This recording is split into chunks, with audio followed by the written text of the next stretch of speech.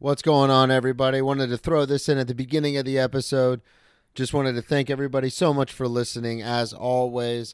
Also, we have finally found the studio. We have moved from doing it at the apartment to Gotham Podcast Studios here in New York City. Fantastic place to record. It's going to be the home for X Drinking Buddy moving forward, which is super awesome. Shout out to Miles and the crew over there for having us. And I just wanted to say thank you all so much for listening. Check out the website. Get your X Drinking Buddy merch. I know you're going to love this week's episode. Espy is a hilarious comedian, and she is also very fiery like I am. So it's a great episode, and enjoy. Grab me a beer and grab me a coke. We bout to sit for an hour, bullshit and tell jokes. And please don't mix it up, cause he done sobered up. Brandon T Comedy on your social media feeds. And Brandon Tassif is your ex drinking buddy. Brandon Tassif is your ex drinking buddy. Brandon Tassif is your ex drinking buddy. Brandon Tassif is your ex drinking buddy. What's up, everybody? Hey. Welcome into another edition of Brennan Tassif is your ex drinking buddy. I'm your host, Brennan Tassif. If you're new to the show, quick rundown of the show. I used to be everyone's favorite drinking buddy. It's my favorite thing to do, to hang out with friends, get drunk, smoke weed, do drugs, get in trouble, and reminisce about old stories. I am sober today, but that is still one of my favorite things to do. Most weeks I will be joined by a guest. This week is no exception. All the way from New York City, Espy Rivadeneira. Hi. Hey. How's it going? Full disclosure to the listeners, we're recording in the studio for the first time. Yes. This is exciting. It's cool. Yeah, right? Yeah, it's a neat place. Well, it's a lot better than my one-bedroom apartment with my 100-pound dog running around. Yeah, that can be a problem. Yeah, Probably. she almost, Jeff Sheen has his album coming out this week. Yeah. And so he came up to promote it. She almost shit on his shoes. Oh, my God. She had, like, bad diarrhea. And that was the point I told You're like, Miles. That was the point I was like, I need a studio. Yeah. What kind of dog is she? She's a boxer German Shepherd mix. Oh, so she's a big... She's huge. Huge. She's like my size. She's huge. Yeah. The biggest dog. Plug everything up front. Tell everybody where they can find you. Tonight I'm hosting Ample Hills show, or Stand Up a la Mode in Ample Hills. I'm at the Grizzly Pear all the time. And Monday Night Comedy, that's my show. I produce every Monday 10 o'clock at the Comedy Shop Village. Yeah, Comedy Shop. You're there too a lot. Yeah. Both the Pear and Comedy Shop I'm at a lot. That's your spot. Those are my Lower East Side. Village. Yeah, I'm new to New York. What do I know? You'll learn. Yeah, right. Tell everybody, do you have Instagram, social media, anything like that? Yeah, so it's for Twitter and Instagram, it's at Espy Rivadeneira, ESPIRIVADENEIRA. They'll have to replay it like 8 times. And Facebook, same thing, Espy Rivadeneira. That's all the same. Yeah. Beautiful. Perfect. Yeah. So I met you. We did the Hell Yeah Comedy Show together. Yeah. And we were talking before the show, and I was like, this is like the female version of me. Well, because you were talking about like how aggressive you can get. I get really bad. Yeah. And I was like, I love this. So I was like, you've got to come on the show. We've got to talk, because you had mentioned that you don't drink anymore. I don't drink. You've been sober 6 years? Yep. Okay. So I did remember that. And I was like, oh, this is perfect. Because the people who give up drinking always have great stories. The best stories. Yeah. There's a reason they gave up drinking. So I wanted the listeners to get to know you a little bit, though. How did you get into comedy, start doing stand-up? Are you from New York originally? I'm from upstate New York. That's where I was born. Okay. And I was there most of my life. And then my dad got this great promotion, and they're like, we'll move you to Austin, Texas. So then they were like, we'll move. I always wanted to live in New York City, but it was too expensive after school. So my parents, they were like, well, you can come live with us for a little bit once you figure things out. So I went to Austin. This was in the city or in Austin? In Austin. Okay. So I went there. That was where I started comedy. So you grew up upstate, and then as you got older, you're like, oh, I'm going to go to Texas. Yeah, but I always wanted to be in New York. So then I went to Texas, and I didn't have any friends or anything. But actually, so when I got sober, I was so miserable that I was like, I need to do something crazy. Yeah, same exact thing. That was the same thing. So I started with improv because I was still kind of a pussy, and I was like, I want other people.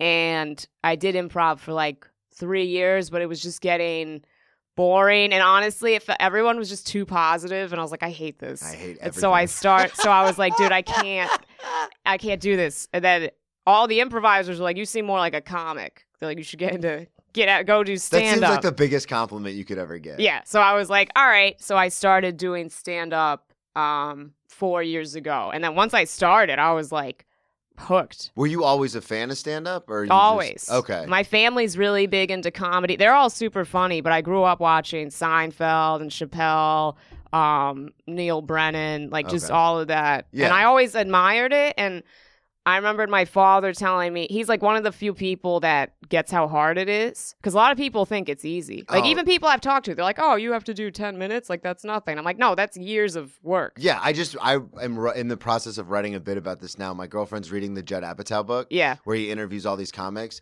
I'm reading that right now too. That's funny. She literally, well, we were watching a show. I think we were rewatching Ozark, getting ready for the new season, and she paused it. And I was like, what's up? She goes, you really need to be writing more. Oh my God. And I was like, excuse me? Damn. She's like, yeah, I'm reading the Judd Apatow book, and he's interviewing all these comics. But to your point, she's like, oh, is that it? You're the master of comedy. I just need to write more, and you'll call the vice president of comedy, and everything's good. Yeah, people don't get how difficult it is, and it's who you know, and like. But he always got that because I remember watching when I was a kid, and I was like 8, and I was like, I could do that, and he was like, it's a lot of work. Like, it's not. This looks like they're just talking, but that's not what it is. They've said that thousands of times, maybe, and so then. So when you get to Austin, I don't mean to interrupt. No, it's fine. I'm interested in this because I didn't know that about you with the improv thing. When you get to Austin and you're sober and you're just like, I need to do. I was still drinking in Austin. Oh, were you? So I was, yeah. So I guess I moved there a while ago. It must have been 7 years. So I got there, I was still drinking, and then my 22nd birthday was just wild. It was that was the last time I drank. I got into a fight with some guy at a bar. Okay, is that on the list that you sent me? I don't know. There was so much crazy stuff that. Well, let's talk because I love time I my drank. last drunk story is super sad. Like I was alone. I had like someone came and like rushed me to the ER. I was dying. It was this whole thing. But that was the last time I drank. But I'm always interested because.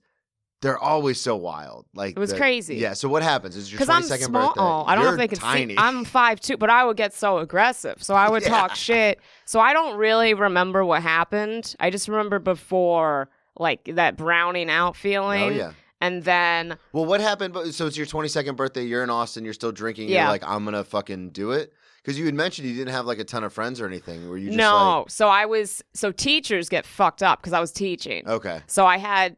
One friend that I taught with, and she was an animal. She would drink like crazy too. It was like, she was like, no offense, like Mexicans can throw. She was like, so I went with her and her buddy, and we were just like getting wild. And then I was on, it's Dirty 6th Street, like the place to get. I was just a mess. I fit right in, and I don't know what happened. We got separated at some point. And then I kind of remember, like, the police sitting me down, and I was just a mess. I was, like, bloody. I was all fucked up. Like, this dude, like, hit what me. happened with you don't remember? I don't even remember, like, the guy or anything. But then my parents somehow, they didn't arrest me, which I'm shocked. Yeah. But so somehow my parents got called, and that was awful. I felt so bad. And so they picked me up, and my parents are so strict, and they were like, yo, if you keep, like, if this happens again, like, you're out. Like, that's it. And I knew they meant it, which I think was good. So because then I had to, like, because that had happened before.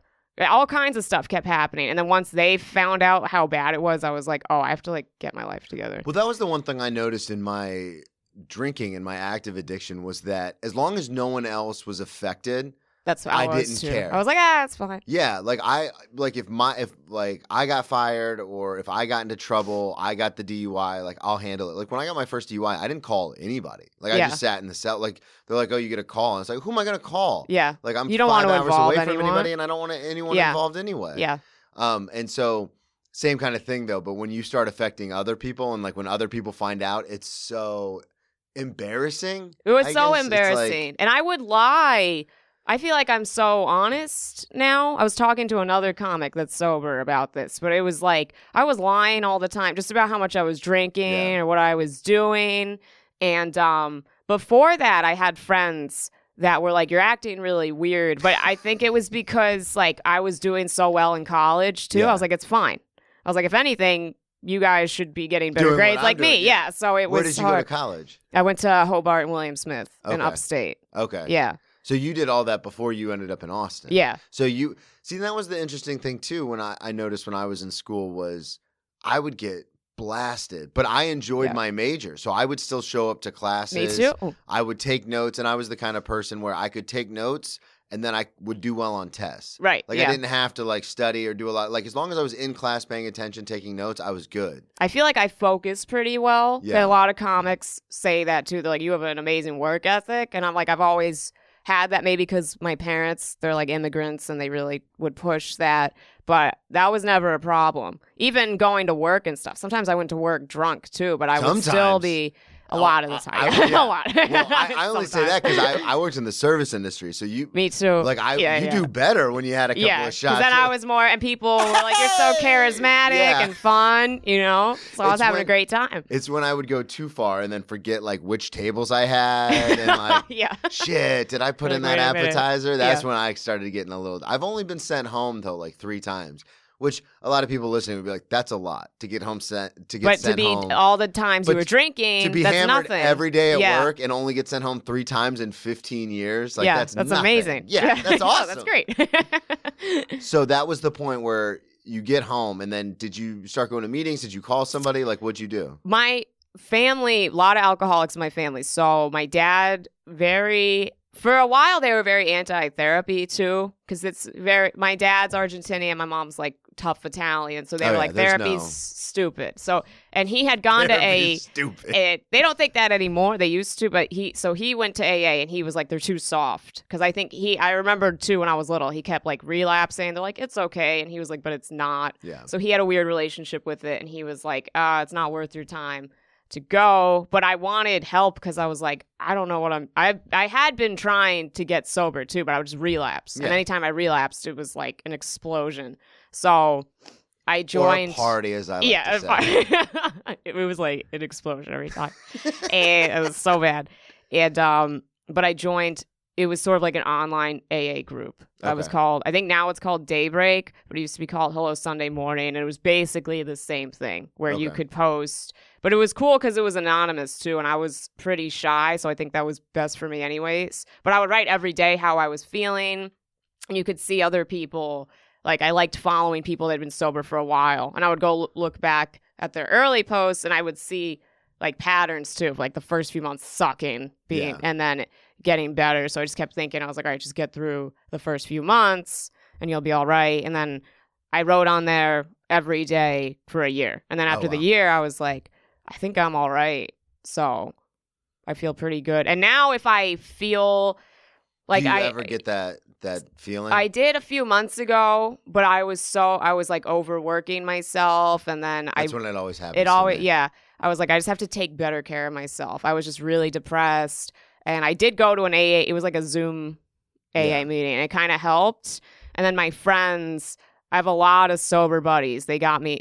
Have you ever read the Big Book? I Oh, never read it. yeah, I front to have back, it, so I've been reading million that now. times, Yeah. Yeah, so they got me that, which was really sweet. But you know, it's nice having those people around. Yeah. because it's so much easier. Like, because for a while I didn't have anyone, so I was just sort of on my own. Like, See, and that's what it was interesting to me is because I went through the same process where I was like, when you're in your early 20s and you're away at school and other people are saying like you might have a problem, that's bad. you might seriously have a problem. because And- everyone's partying. Yeah, so that's really bad. Yeah. And I know the listeners have heard it a million times, but like when football was taken from me, I didn't know what to do because I'm an addict by nature. Yeah, me too. So I didn't Yeah. know what to do with all this extra time and energy. So I just got into drinking and drugs like really bad. And I remember at like 22-ish, I was like, I should probably stop. And I went to my first AA meeting just with a friend who had been sober for a little while. And I remember they asked, like, anybody here in the first 30 days? I raised my hand. I was like, I've been sober a day. And they asked me. And I remember just uncontrollably, I just started sobbing. Yeah. And I didn't intend to. I didn't even intend It to happens, speak. And I though. just started bawling. And I was like, I don't know what's wrong. And of course, never went back to an AA meeting like for years Yeah. and like started drinking again and stuff. But that was the point where I was like, oh, like maybe all these people are onto something. And I tried so hard for you'll read it eventually in the big book, but it talks about like, you know, switching from different liquors to just beer, not keeping it in the house, or Right, making little right. deals with yourself. Like, I'll only drink with my friends. Yeah. Or I'll only drink on weekends. And I tried all those things and none of them worked. And so when I finally went to rehab, it was a program where it was all like, well, you don't have to go to AA. You can do this or Yeah. do that. And I tried everything. And for me, AA was the only thing that helped because Right. it was like you're talking about with your sober buddies. It was other people holding me accountable. And they weren't even like in a negative way. It was just like, Right. I don't want to let these people down. Yeah. So I'm going to keep going. Yeah. And it granted me like this. Now I have 4 years sober, which is amazing. Because if you were to ask like my Long. ex-fiance, who's like, she literally gave me an ultimatum like a million times. Like, if you keep doing this, I'm Right. going to leave. And Yeah. eventually she left. So I couldn't get sober for that. So like you fast forward, 6 years, you're like, this guy's living in New York, like completely sober. That's what my friends from college are like. Oh my God, because I moved here 2 years ago and I hadn't seen one of my buddies, and she was up in Harlem, and I went to go see. She was like, "You look totally different." Yeah. Because I lost like 20 pounds, and my friends were like, "We can't believe that you even had looked like that or anything." Now, like, it's crazy how Yeah. much it's just so different. Because I remember it being like, oh, I'm just going to drink forever. Some people just drink more, because my friends were like, there's no reason for you, let alone a grown guy, to be drinking 15 to 20 drinks a day. That's a lot. Like, they were like, that's Especially crazy. for you, because you're... For me. And I was like, oh, some people just drink a lot. Yeah. Like, but it was an insane amount of alcohol all the time. My body was just like falling apart. Well, that's what happened to me. I would go through a handle of... I know we're not trying to like one up, but the same thing.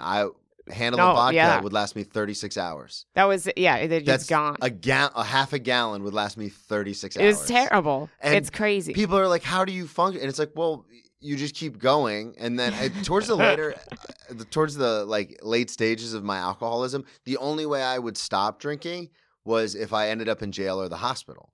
Right. Because I would wake up in the morning and I would always lay out like 3 or 4 shot glasses and fill them, and I'd pass out, and then I'd wake up and like 2 of them would still be full. So I'd just warm vodka. That's what I would do. I wake bang up in the that middle out. of the night, because I would get the shakes. You're So I would real drink bad, yeah. to get it back down. And Yeah. I was just like, dude, this is crazy. But at the time, I didn't think it was crazy. I was like, oh, this is just my This is- life. And isn't people that are like, bananas? it's insane. Because I like piss the bed a lot too. All the time. All that. I would throw up and then keep drinking. Yeah. And people are like, dude, what are you doing? And I wrote a joke about how I was blacking out every night. There's probably 2 years I really don't remember from Yeah. college. And my other friends that would drink, they're like, you shouldn't be blacking out every night. I was like, oh, that's when I'm done That's drinking. how I fall That's asleep, how yeah. I was like, that's what you That's have when to, it's that's the bedtime. point when it's over. That's when the drinks are done. That's insane, because I used to do the same thing. It was like, Yeah. you just drink until you physically can't function, and then you fall And then asleep. that's it, and then it's over. Yeah. And it's How do you go to bed? yeah, I was like, it's funny too, because I still get irritated, and I have to like catch myself when someone has just 1 to 2 drinks. Because I'm like, what are you, crazy? Yeah. That's wild to me that It's- they can do that. Because I still work in the service industry while I'm doing stand-up, and it's insane. People order like vodka tonics, drink like half of it, and then be like, oh, I'm done with this. I'm going to have like wine with dinner. Drink half that glass, and And be then like, be oh, done. this was delicious. And I'm like, the fuck's wrong with you? Do you serve people drinks? Oh, yeah. I don't know if I could do that. I- That seems rough to Well, be like right When I there. first got sober, I was a bartender when I first moved to Oh, New that's York. great. That's Yeah, I don't just know if I could do pouring that. it right on. Well, and that's and I'm not, I would never push anything on anybody, but that is one of the benefits with working the entire program of AA is they give you all these like little tools and stuff that you can use. So the only time I've ever felt the desire to drink now is what you're talking about, when I'm like, especially around the holidays, because we're Yeah. working like crazy. I'm still trying to do stand-up stuff, and then I've got the podcast stuff. And after like a week or two of just cramming all, for 2 weeks straight, I'm like, I'm going to fucking kill somebody. Like, I Yeah, need when to you get drink. stressed. Yeah, and then I always call my sponsor, and he always says the same thing. It's awesome, because he's always just like, well, do you have money for food? He's like, yeah, I have too much money. Like, Yeah. I've been working Yeah, so yeah, much. yeah. And he goes, well, you still doing the podcast? Yeah, that's great. Do you have rent? Yeah. He's like, then what the fuck are you calling me for? Right. And I'm like, oh, well, when you put it like that. That's funny though, like, because I will get I'll be overworking myself so much, and I remembered I was in LA with my friend, and I was just super depressed. But we were working so much there. We were Yeah. doing like 5 spots a day, Damn. and I was working out every day and writing. We were writing like crazy, and then I just remembered like crying so much, just and how long had you been and I was sober so at this time? It was still, that was kind of recent, a few Okay. months ago. One of my friends in Austin, unfortunately, he relapsed, but I remembered him telling me he had been a big part of AA, and he said, like, between years 5 and 7, sometimes people relapse because something small happens or they think they can handle it. I've and met that a was couple sort of, people like oh, that. really? Yeah, like out at bars. Like when I first got sober, there was nothing to do, so we'd go like play pool. Yeah. And those are at bars, and we all thought like, oh, we're good. Like we Yeah. got 6 months of sobriety, we're fine. But we'd go out to bars and we'd like start talking with other people. And I met at least a dozen people who all said like, yeah, I did the program for 5 years, 8 years, 6 years. And every single one of them fell off. That's why I was like careful because I was thinking about drinking, which is crazy. This was just a few months ago. And then I was like, no, wait, because it's funny how your addict brain just sort of sneaks up on you too. Because I was like, well, I probably could handle it because like sometimes I do shrooms and I don't overdo that. It'll be like once every, which is totally different though from Yeah. alcohol, you know? And so it's like I was starting to convince myself. And my buddy I was with was like, don't. That's and he's non-addict, but he was like, I've heard your story. He's like, that's crazy. Like he's like, if you don't go to an AA meeting, like I'm gonna flip out. And I was like, okay. And I texted one of our friends who's sober, and then he was the one that got me the big book. But now I'm like back in my right mind. But it's just crazy how It'll just we're just out of addicts. nowhere. Yeah. And it happens not all the time now that I've gotten some years behind me, but it still happens. It where does. Yeah. I'll be literally, they're our stories. Yeah. Like to the point where some of them are so bad, we try to make jokes out of them. And I don't know if you're like me, but I'm like, this is hilarious. I And joke then too, you and say people it on are like- stage and they are like, they freak out. They're The like, blackout joke doesn't hit. It only hit. I went to a Narcotics Anonymous Oh, show. They loved it. banger, They love banger. it. But real people, and I have a joke now about withdrawing and how I was hallucinating and stuff. I was hearing things, and I joke how I'm like justifying that to myself. So one of my friends was like trying to intervene. I'm like, you're just jealous you had to take drugs to trip. Like I'm tripping. But I've been trying to work this joke the past week, and people are like, that's so sad. Yeah. I'm like, well, I'm good now. I think it's funny. there's so much stuff that I have that I think is hilarious. Yeah. And then people are just like, and I'm like, I'm going to have to go the Kyle Kinane route and like play rock venues and stuff. Like, I'm not going to be able to do clubs. Like this. No, is I'm not keeping gonna this work. material too because Yeah, I think it's I'm not- hilarious. I'd rather play different venues than write other No, you gotta less true speak your stuff. voice. Yeah, exactly. Yeah. So, but yeah, the NAAA circuit. Oh, dude, they love us. I used to do fundraiser shows all the time. Yeah. And my darkest joke, suicide, overdoses. Like one of my very close friends in rehab, like unfortunately overdosed and died. Yeah. And I have a whole bit about it and never plays anywhere, ever. Right. But when I do those rooms, it's like murders. And Yeah. I'm like, yeah, this is the right as thing. it should, because I'm like, I write about that. That helps me deal with it. Yeah. And remember, like, oh, you were really fucked up and now you're good. So Yeah, it's I love those bits. normal people sometimes are just and the other fun things, because I go to the Stand a lot to hang Yeah, out. yeah. And a fun thing there is you'll see like veteran comics, like professionals. Yeah. And they're working out new material, and some of it's a little darker. And I'll, like me, by myself Dying in the back, just dying. Yeah, yeah. I love the dark stuff. Yeah, it's it's so so- good. Yeah. Like, I think it was Michael Costa had this bit the other day where he's like, it's so cold. And I was like, really? He's going to talk about the weather? And he goes, it's so cold. I saw a bus coming. And I thought, I'm just going to jump in front of this bus. Yeah, And I that's died. great. And everyone else was like, well, this is not good. I was like, come on. You're like, It's so no, that's cold. You want to commit hilarious. suicide? Yeah, That's yeah. great. So you're in Austin. You're still drinking. 22nd birthday. Brawl out with some dude. Yeah, with some guy. That's crazy. Should have seen his face. Yeah. It's astounding to me because we've mentioned it a couple times, but you are small in stature. Yeah. So but you're aggressive, which is Oh, one yeah. of the things that I loved about what we were talking about when we met, because I'm the same way. Yeah. And it obviously comes off a little different because I'm 6'1", Right, 230 pounds. So when I get aggressive, people are like, this is an active shooter. But when you get aggressive, you said that sometimes it can go the other way where people are like, "Aw, look Well, at her." I think it works on stage because it's funny. Like a lot of my friends are like, you're very funny because you're like this petite, like cute Hispanic girl. And so they kind of expect one thing. But then even my voice itself is like different Yeah. than what people expect. So I think that helps me with my comedy. But for the longest time too, I never really thought I was small. I was just like, whatever. And then I like in college, people like, oh, you're like a small person, or in comedy, people mention a lot.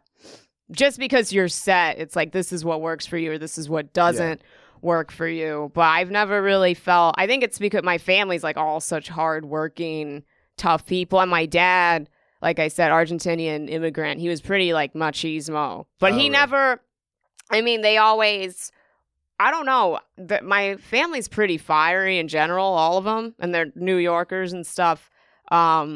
But passionate. They say passionate. Very passionate. Yeah. That's what a lot of people say about me. They're like passionate and scary. But I remember getting pissed when I was a kid because sometimes my dad would be like, oh, your brothers can stay out later because they're guys, but you're a girl, so it's different. And I was like, that's stupid. And I would run away from home. They like get so pissed. I would go like sit in the park. They had no idea what I was doing. I was dumb, but I'd be gone for hours because I was like, oh, you're not going to let me hang out. And then they would try and find me. And like, it was so dumb. But I remember I just hated that. I think sometimes, too, that's why I love comedy so much because I'm like, oh, I'm out late. Like, it feels like I'm not doing anything bad because I'm just doing stand-up. But it's like, I get to be out late and it's cool awesome. Thing. Yeah. Plus, you had mentioned that sometimes you snap on audiences. Yeah. And that was something that I could really resonate with because sometimes I'm just like, I want to be like, the fuck are you doing? Like, what's like to the audience sometimes it's like, you're talking, you're like falling over drunk. Like, what the fuck is happening? I think I get away with it a lot because I'm small. Because I've seen guys like they want to fight, but then I'm like, yo, shut the fuck up. And then other people start laughing. Yeah. And I think once you get them laughing, then you get them back. Yeah, but when I do it, it's just kind of like, you're like, oh my God, like, school shooter. Yeah. Everybody hide, get under the tables. So it works, but it's it was funny too though because one of my friends, he's small comic, he's like I feel like though sometimes you get mad, people just take you so serious. He's like, you're very well respected. So I don't know, my temper can be so bad where people are like, oh my God, leave her alone. Yeah. So I try not to, like, I remember one time at Greenwich I just went way too hard too fast and I just lost him completely. Yeah. Like so you can lose the room. I can lose, lost yeah, because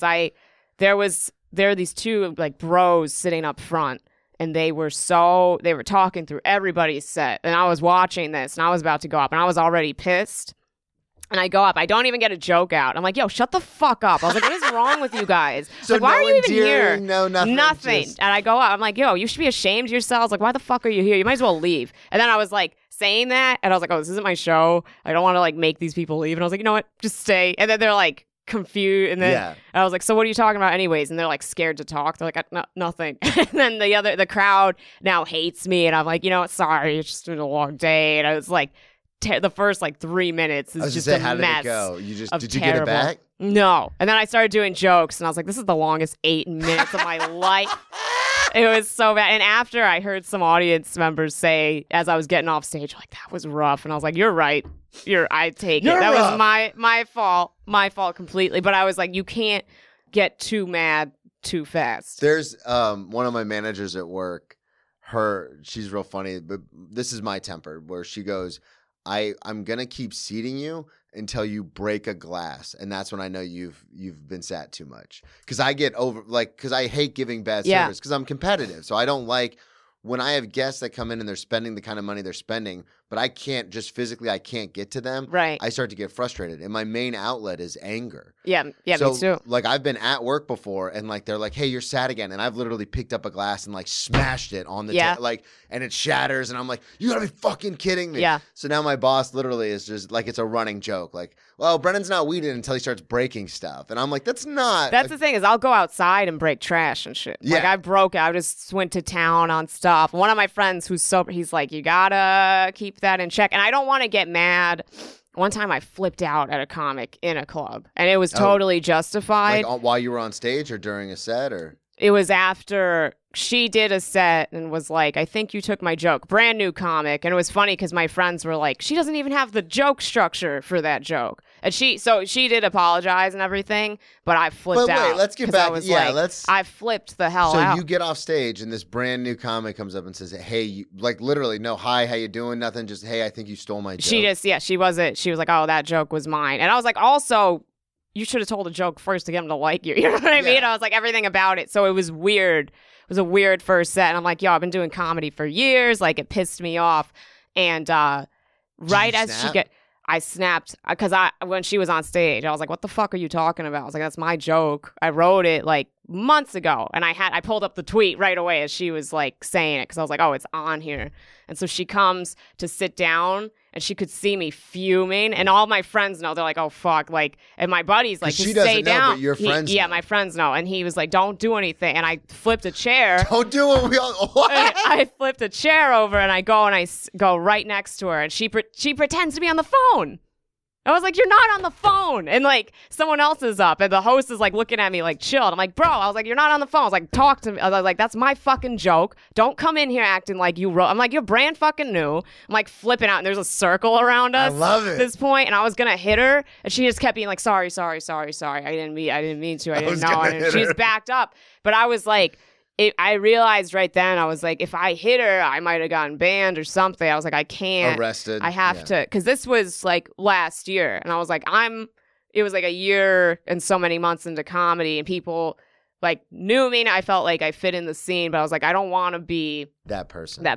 Yeah. Because it goes back to what we were talking about earlier. It's even now not drinking and we still have tendencies, and I can only speak for myself, but there's still tendencies to do things where it's like impulsive. Fuck. Yeah, exactly.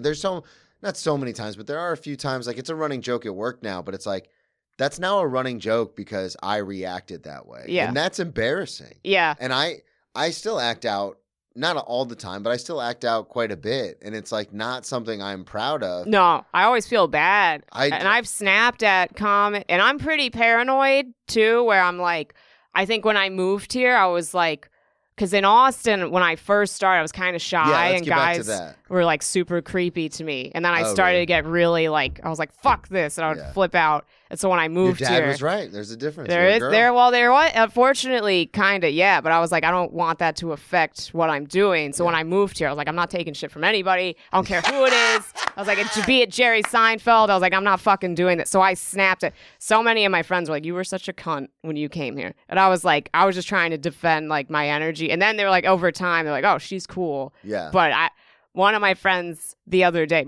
my best pals, he was like, we were doing these mics in the park because it was during the pandemic and there was not, and he was like, you were so explosive, there was only one seat next to you, and he was just standing there like, do I sit down? He's like, or do I just stand? And he's like, and then I was like, all right, I'm gonna sit. He's like, and you didn't do anything? He was like, all right, it's okay.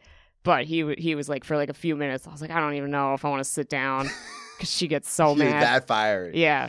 Well, so let's take it back to Austin. So you get there, you're still drinking. Yeah. You have the 22nd birthday, and then you're like, you could stop drinking, and then you decide I need to do something. I need to make a change, and so you get into improv. Did you like just Facebook look up some improv groups, or how did that go? Did you just find it? I remember being like improv or stand up. Yeah, so I searched up improv theaters in Austin. Okay, and then the Hideout Theater popped up. Okay, yeah, I know that. Yeah. This is for everyone listening. This was before Rogan and Segura and all them. Yeah, a long time ago. Yeah, so there was still a huge, like they make it seem like they're starting the comedy scene there, but no, it was the best scene in Texas. Yeah, there's a huge scene. Well, it was one of the best scenes. I'd probably rank it like third or fourth, just behind New York and LA, and then there's Seattle and then Austin.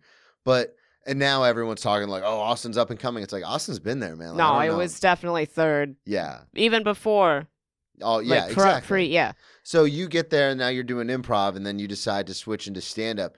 When you finally start doing stand-up, what was your, I don't want to say influences, but like kind of everyone, our first few years, we always imitate like some of our favorites. So like I tell stories, a lot of my influences are Burr and Segura and then Lenny Bruce from way back in the day.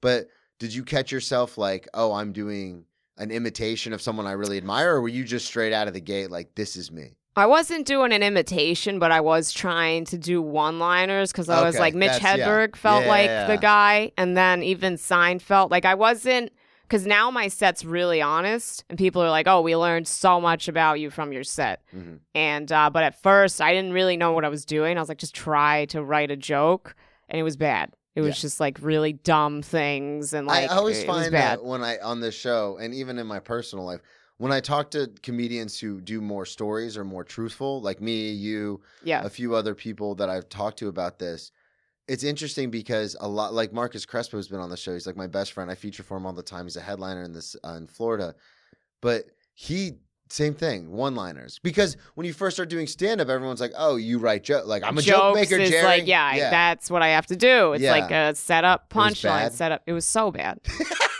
Mine too. I remember one of them was like, I was like, "Oh, I want to come up with a new energy drink called Mountain Dew or something," or like, and then there was like Mountain Don't. I was like trying to don't do it, just do it. It was like, I was like, what are you? I looked back at my old notebook. I was like, this is trash. God, it was so bad. Yeah, I went through a phase where I was trying to be, when I first started, I was trying to be like broy bro guy. Yeah. So I look back on those old notebooks and I'm like, this is horrific. It's like so not even from like, bad. PC culture, whatever. No, like it's just, there's no structure. Yeah. There's no tags. It's not funny. It's just shock value, which is something because I'm super I used to do that pretentious, too. and I'm so pretentious when it comes to comedy. I hate that kind of stuff now. Yeah. And I look back and I go, oh, I hate it because I was it. Like Yeah. I did it. And then you realize, oh, just like my whole thing is sometimes to the detriment of the laugh, I'll be too honest. Mm-hmm. And my girlfriend will say, like, or Marcus or somebody will reach out and say, hey, why don't you say this instead of that? And I go, well, because that's not how it happened. That's what I would do. And now I'm more okay with stretching things a little bit and adding tags. Yeah. But it's still very honest because I like it grounded. Like I was talking to my friend about Chappelle, and I was like, he's just such a good like storyteller too. Because sometimes he can do a long joke and it's like he's just so compelling. I'm like, I like that. I like that he just has that focus and like that stage presence too. Because I was like, I want some of that. Or because you listen, you lean in, everyone listens. Mike Birbiglia too. I like. He's more maybe one man showy, but I was like, I love his stories, and then he has the punches along the way. I'm like, I kind of want something like that. Yeah, in my set.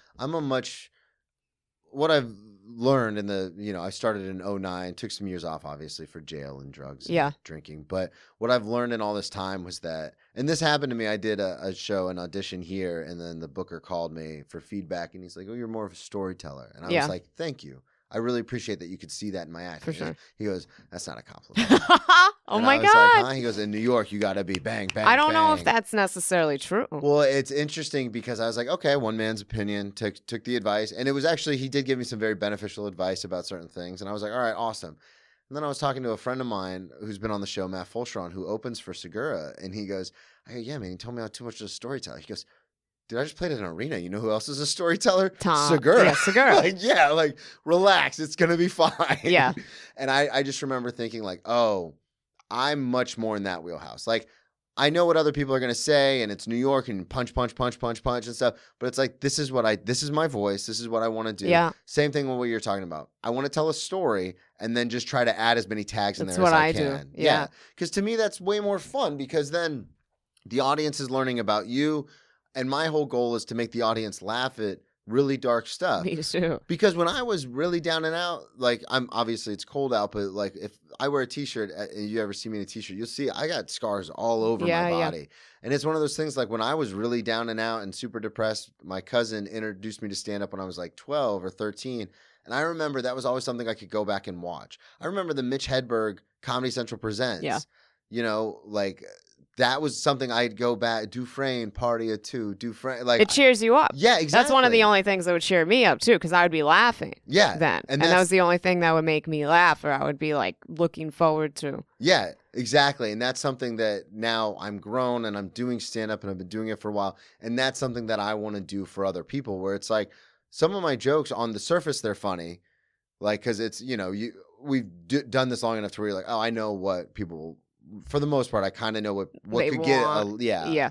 And then, but underneath, there's layers to it. So, like, I've got a joke about my mom where on the surface it's funny, but then there are other people who grew up with a mom like that who are going to be like, that really hits. Like, we get it. For sure. So, and that's the whole point, is to try to level it, because back to the one-line thing, that was so hard for me. God, it was so bad too. Some people on, like Mark on Twitter, like he crushes Norman. Yeah, but that's like so him. it's not really interesting to me. Like, I respect him, what he does, and I think he's an amazing joke writer, but I'm like, I'd rather listen to people tell stories, because I'm like, oh, that's so. I loved what was that show why I'm like totally blanking. It was like in a strip club. This is not happening. Yeah, this is. I love that. I love listening to the stories. That was one of the ends when I was first coming up. I mean, when I first brought I've talked about it before, but the podcast idea started like a decade ago with a buddy of mine in college because we'd get drunk and be like, "Oh, we should start a podcast." Yeah. We'll just be drinking buddies, and that's how it started.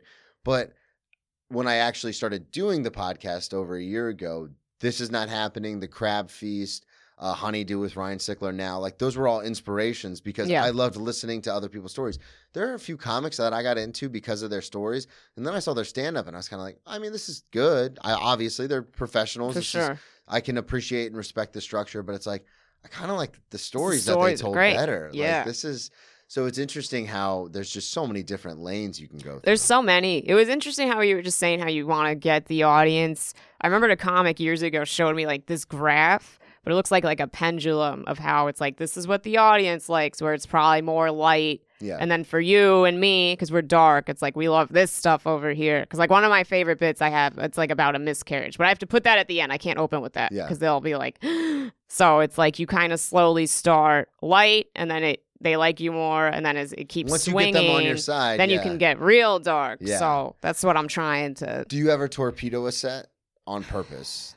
I love dark. So I tried. Like, my closer is probably one of my darkest jokes. But I remember trying to open with that a lot, and people were just like, not having it. Yeah.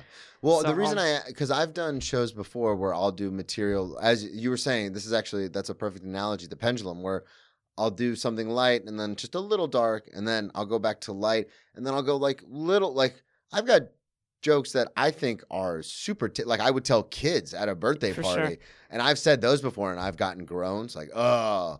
And immediately, like the fucking, I don't know if it's the dickhead in me or the competitive nature or what it is, but I'll be like, you thought that was dark? You thought that, okay. That's good that you say that, I think. But then I've done this probably a handful of times. I'll immediately torpedo the whole set. I'll start talking about friends that have died, people who have killed themselves, because I have bits about all that stuff. It's a different life, though. Some people don't, that's what I realized is I'm like, some people have not been, because people are like, you've been through so much, and I'm like, I don't know, I just feel like I've just been living my life. Yeah. I had a guy 25 years old was out to dinner at the restaurant celebrating they just bought a house. So he was engaged, him and his fiance had just bought a house, and they're having a celebratory dinner, and I remember thinking, when I was 25 I was in jail. Like live your life, dude. Like, what are you even when I hear doing? about people I remember in college or after college, like getting married, I was like, yo, I was shwasted somewhere. I was like, dude, I don't even know. But that's crazy to me too, because I'm like, I change so much every year. I used to feel bad where I was like, oh, I'm not married yet and stuff, but I'm like, I couldn't do comedy if I wasn't doing what I'm doing. I do not believe the whole adage, everything happens for a reason, but I think everything happens. And how you deal with that is obviously how you learn and grow. Right. So there are certain things where it's like, I talk about it on stage. I even talk about it on stage. But like I talk about my ex-fiance, and like that was my person. I had found my person. She just didn't find her person. So, we move on. But it's one of those things where people are like, oh, if you never drank, that would have never happened. It's like, but you can't think of it like that. If I never drank, I never would have met her, because I ended up in Jacksonville to go to rehab. Yeah. So it's like, it's a whole spider web of weird coincidences. It is, and I don't know what I believe exactly. Sometimes I think I do believe everything happens for a reason, because then as time goes on, I think it's because I handle things well, where it's like I just pick myself up and I'm like, all right, you have to keep going. And I think I look back, I'm like, since I've gotten sober, my life has only gotten better. Yeah, absolutely. So I'm like, things are happening, and it's like I still get bummed out about stuff here and there, but you just keep picking up and going and going. That is one thing. It's interesting. Like when we had the move to New York, I kept thinking in my head, because I'm an anxious person, and I was like, God, like I'm going to have to drive this U-Haul 1,000 miles. And it was a big U-Haul. And then I was like, I'm going to have to drive this U-Haul through the city of New York, 27-foot U-Haul through the city. And I've never driven in a city, like a big city. Yeah. And then I was like, I'm going to have to drop this U-Haul. Anyway, it was all this like cascading like anxiety about like all this stuff. And then a month into living here, it's like, oh, I did all that. You get stronger. Yeah. Especially New York. Like, it's like, tough. oh, I just did it. Yeah. You just do it. You close your eyes, you grit your teeth, you bear it, you do it, and then it's over. That's like stand-up too, because so many people are like, I can't believe you do that. Yeah, But you just keep you just do doing it. it. Yeah. And now I don't feel nervous. I get excited about going up. Oh, so I'm never, excited. yeah. I only get nervous if it's Like an audition or something yeah, like that. Yeah. then I'm like, fuck. But it's actually good because the nervous energy, because I'm high level, which is funny. If you see me at an open mic, you're like, this guy has no stage presence. But that's only because I'm like, It's a mic and there's yeah, I'm nothing working shit happening. out. Yeah. But when I get on stage, like when I'm ready to go, like at that Hell Yeah show, I fucking was like, "Hurrah!" let's go. I want to get to some more of these stories Sure. because these are Crazy. super crazy. Yeah. Let's go abroad. Oh, So I've boy. got a couple of broad ones here. Yeah. Let's talk about your trip in Ecuador That was wild. where you did something super illegal. Oh, yeah. I was smoking weed like a dumbass. They Yeah. kept telling us, they're like, don't do that. So what happened? You were outside of a church, so you're blacked out in Ecuador. Blacked out, Ecuador, outside of church, trying to roll a joint, apparently, which I don't know how to do. And I still can't do it. And my buddy's with me, and How did you end up in Ecuador? Just I studied abroad. I was like a Latin American studies Okay, major, so so I this is studied while you abroad were in twice. school? Yeah, so Okay. I was there and blacked out. That night was just crazy. That before that happened too, that same night, and I kind of remember I was browning out at this point. We were at a restaurant. I like knocked over so many plates and stuff. Oh, and I was no. and I was fucked up drunk, and I was like, this is embarrassing. Like I was like, this is bad, and I just left. And I think that was when I went with my friend.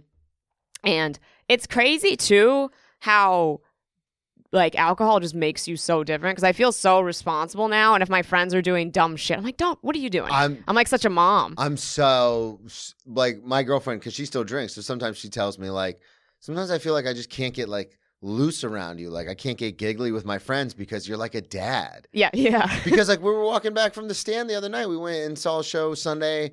Their last night here. I took them out to the stand. We went and saw a show, and then on the way back, like they're like giggling and like being loud on the subway and stuff. And you're like, you have to be quiet because like, there's crazy people. yeah, like you're drawing attention to Yes, us. that's how I feel. And if Wedding Crashers taught us anything, it's draw attention to yourself, but on your own terms. Like they're. Like, I agree. I'm the yelling, same and way. I'm like, shut the fuck up. Yeah. I'm super paranoid, and like if my friends do something dumb, like my buddy is drinking a lot now. If he like he's like, oh, I fell asleep on the train. I'm like, what is wrong with you? But I was in South America. They said in Peru I would jump from like rooftop to rooftop. Yeah, I was we're like, I gonna would've get to Peru. broken my neck. But anyways, Or get into Peru. Ecuador. Apparently, we find some weed. I'm trying to roll it. Cops pull up like, hey, what are you doing? And they want Americans because if they can make a lot of money off you in Oh, jail. yeah. So my stubborn ass is like, because I'm stubborn too and aggressive. Yeah. That my friend's like, no, let's go. And I'm like, no, I gotta roll this joint. He said, I like And the dropped cops the are weed. there? The cops are there, and I was like, nah, fuck them. Like, fuck them. I don't give a shit. Outside of and the Catholicism is huge there. Like that's yeah. so disrespectful. And I feel bad that I did that too. But it's pretty hilarious. It's pretty hilarious. But I'm like, I can't believe that's just like disrespectful. I'm being shitty to cops again. Like was my thing. Locked being up shitty abroad, to, man. Yeah. My buddy just grabs me and goes because he's like, no, I'm not dealing with this. Like, it's So you got out? So we got out, Okay. but it was because he was there and I was just being an idiot. So you And, mentioned the cop thing. Do you have a problem with authority?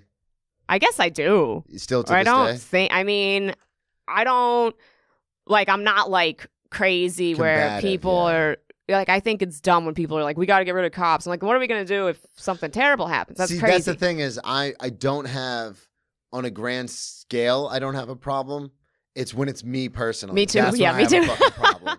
Because I'm like, so I like even the other day I was like I snuck on the bus and then I got a ticket and I was just being I was like, oh, you think because I'm a small girl like you're because I was like, oh, you know how many fucking drunk people are on there like shooting coke or whatever. It's like you're gonna pick on me. I was like throwing a huge fit. He was like, ma'am. This was like recently? This was recently. And then on the ticket it said like yesterday? resisting. Like I was like, yo, this was like a few weeks ago because my temper is just so hot. Yeah. And I was in the wrong. Like I snuck on the bus, but I was still like trying to get out of it. Yeah. But I get so, and I don't think it helped that I was pre-law. Like I was gonna, like when I was in college, I used to throw that around all the time. Like the cops would bang on the door because we were being too loud or Yeah. something. Like, fuck you, where's your warrant? You're not coming in my house. Yeah. Yeah, Like, yeah, I've yeah. been arrested so many times for that. You slam the door in the cop's face. They're not gonna just be like, oh, That's he's got it. a point.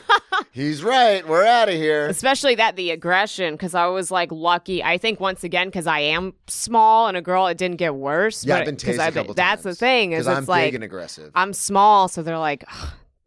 But I've had this conversation. Joe Dorville, shadow producer of this show, and I co-host the sports show Cheers from the Press Box with him. He's made a couple of good points. We've talked about this before, and it's like there is a genuine underlying problem because I've been tased a few times. Like I've gotten into like literal arguments. I've gotten the shit kicked out of me by cops, but never once was I afraid that they were going to kill me. Yeah, that's a huge difference. It's a huge difference. Yeah, which is a point that he made. He's like, you know why? Like. I don't fight with the cops, and I'm like, why? Because they'll fucking kill me. Yeah. And I'm like, shit. Yeah. Like, I didn't even think about that.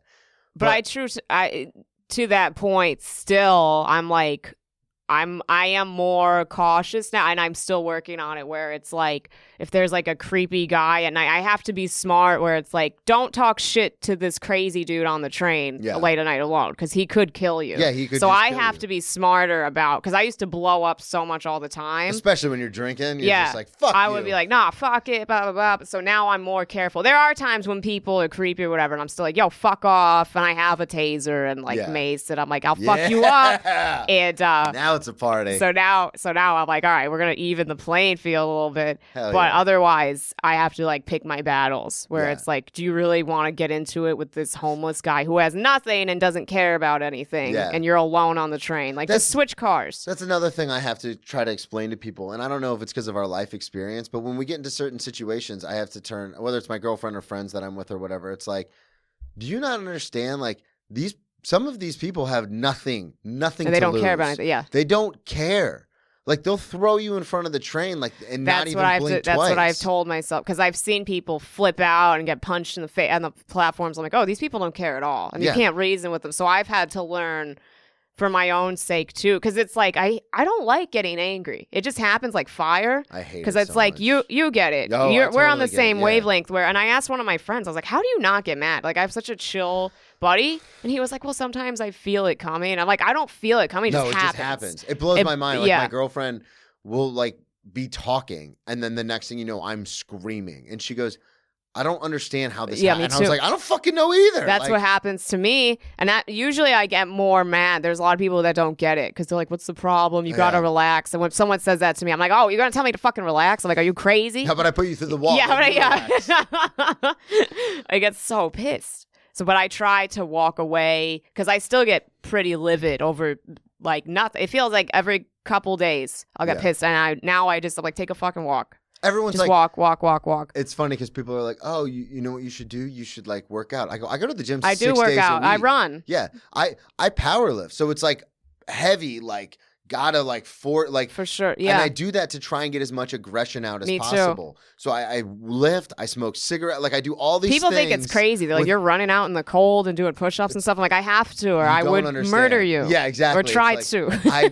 I take all these pains to like try to get all the aggression out I can, and it's still there. It still sits in there. So it's like. But I think it's a good thing now that I've gotten older, and I think over the years I'm still aggressive, but I mellow out more. But I'm like, I think that's what makes our sets so good too. Because then I go crazy on stage. Yeah, me too. Because I'm not hurting anyone. I'm like, I'm just yelling into a microphone. Who cares? But it feels so good. And it's so much fun. It's when so everyone fun. gets hyped up with you. Yeah, you're hype, and you got everyone hype. Yeah. One of my buddies was like, I would love to see you at like a protest. I was like, oh, dude, that would be dope. Murder yeah. Like, let's go. I'd kill it. I wanted to we were talking about Ecuador, and then you mentioned Peru. So the story you had told me was you were staying with a host family. Oh, yeah. Yep. So what happened the first day you got there? I got fucked up, browned out. I don't think I blacked out, but they're more conservative too, in South America in general. So I was like, I knew I was fucked up, and I had to throw up so bad. And I didn't want to go to the bathroom because it was the family. Everybody shared it. So I was like, they're going to hear me. Yeah. So then I just go to my window. There's like a parking lot right underneath. I just puke all over somebody's car. It was disgusting. I was just throwing up outside the window because I was like, I don't want them to hear me. I'm like hanging out too, out the window. I was like, well, what if I fell out or something? Did they hear you? They didn't hear me. Okay. So the next morning when you get up, everything was fine. How long did you stay in Peru? That was 2 months. It was 2 months Peru, 2 months Ecuador. So this is the first night. Yeah. So they know something. Like, what else happened? You said you were jumping from rooftop to rooftop. Yeah. Can't believe that. I would just get fucked up and climb shit. It was like, oh, who did I think I was? Like doing parkour and stuff, just jumping. My friends were like, you go crazy. You'd get fucked up. You're like, yo, let's go party. And it was funny because Peru is so beautiful and there are all these, you could jump because the rooftops were, I'm not justifying this at all, but it was like, so you could bounce around. I was like, oh, that looks fun. Which was just so stupid. I could have broken my neck and died. You could have fallen through. They don't know how stable those roofs are. That's the thing, too. Yeah. So I was like bouncing around and... was this... Because you were there for 2 months. So was this like a daily occurrence? Like, would you get like... I think it happened just a couple times. Okay. I wouldn't do it a lot because then my friends like grabbed me and were like, this is... No. Yeah. And... No. It was funny because there was this like set of... It was... I don't know, a street of all these bars and stuff. And I would go to school. And then during the day, people at the bar would give you tickets or something. Be like, oh, come tonight. And all these guys knew me. They'd be like, yo, what's up, SBL? And everyone's like, who is that? I'm like, I don't know. Remember, but they all loved me. They were like, and I would get free drink tickets and stuff. My friends were like, you need that? But I was there all the time. And there was one bar, what was it called? It was like Mama Africa's or something. And they would paint your face for free, just like animal stuff. It was crazy. And I remember my friend, I had a roommate. She was with me. She was like, oh, where'd you go last night? I'm like, I have no idea. And she was like, I'm joking. I know where you went. You were at Mama Africa's at some point because I woke up, I just had all this shit on my face. Like I would come home, just stuff all over. I was like, oh my God. Oh my God. Yeah. God, Peru. One time I woke up too. I had hundreds. This was crazy. I get out of bed. There's hundreds of cigarettes just in bed with me. And I was like, what happened? It's cigarette cartons. And then I had all these lighters. It was just like naked women on the lighters. I was like, where did I get all this shit? It was crazy. Ever find out? No. I had no idea. And I was like, that's so not like me to have like, well, I smoked a lot. Yeah. I would smoke a lot. But I was like, what happened? Maybe all the boys brought you some cigarettes. And I was like, where did this come from? I wanted to... cigarettes. That's hilarious. I wanted to get to this one story. Yeah. We're coming up on the hour, but I do want to get to this one story where you got so drunk and high one time you thought you died. Oh, yeah. That was probably the last this? time. It had to be... I think I was younger when that happened. Like 19. Okay. I think because it was in New York. It was in upstate New York. I was at my friend's house and she had a party. Her parents were gone. And but I think we had been in college already. College? I think it was college, but I came home during the summer. Okay. And so I was there and I just got like fucked up. And then I got really high and I can't handle a lot of weed. Like if at all. I maybe 2 milligrams. In LA, I was drinking these things that had like barely any weed. I liked like one of those over like 2 hours. I was like, that's fine. But weed, I can't handle. So I got super fucked up. Did you get super paranoid on weed? Super paranoid. I have like out of body experiences. I hate it. It's not fun. And that's what happened was it kind of was just like blackout in like a new level of like I just remember feeling even further down. Yeah, just like disconnected. And then I remember when I was coming to, I kind of felt like I was like my soul's like coming back to my body for some reason. And then I was like going through, it was crazy. It felt like childhood memories were flashing back because then I felt like I was coming back.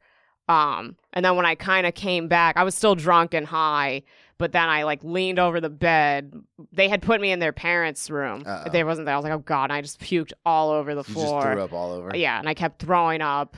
But I was like, oh, I'm back. But it fucked me up for a while. Like I stopped smoking weed and I was super paranoid. And I was like, what is existence and stuff? I was like, no, I can't smoke weed again. Because this was. And then years later during the pandemic, I got depressed and I smoked a little bit of weed, but it was never, I'm never smoking that much again. Or I don't drink anymore too. So that was because I was probably like cross-faded as hell. Yeah. But I thought, I was like, oh, it's like over.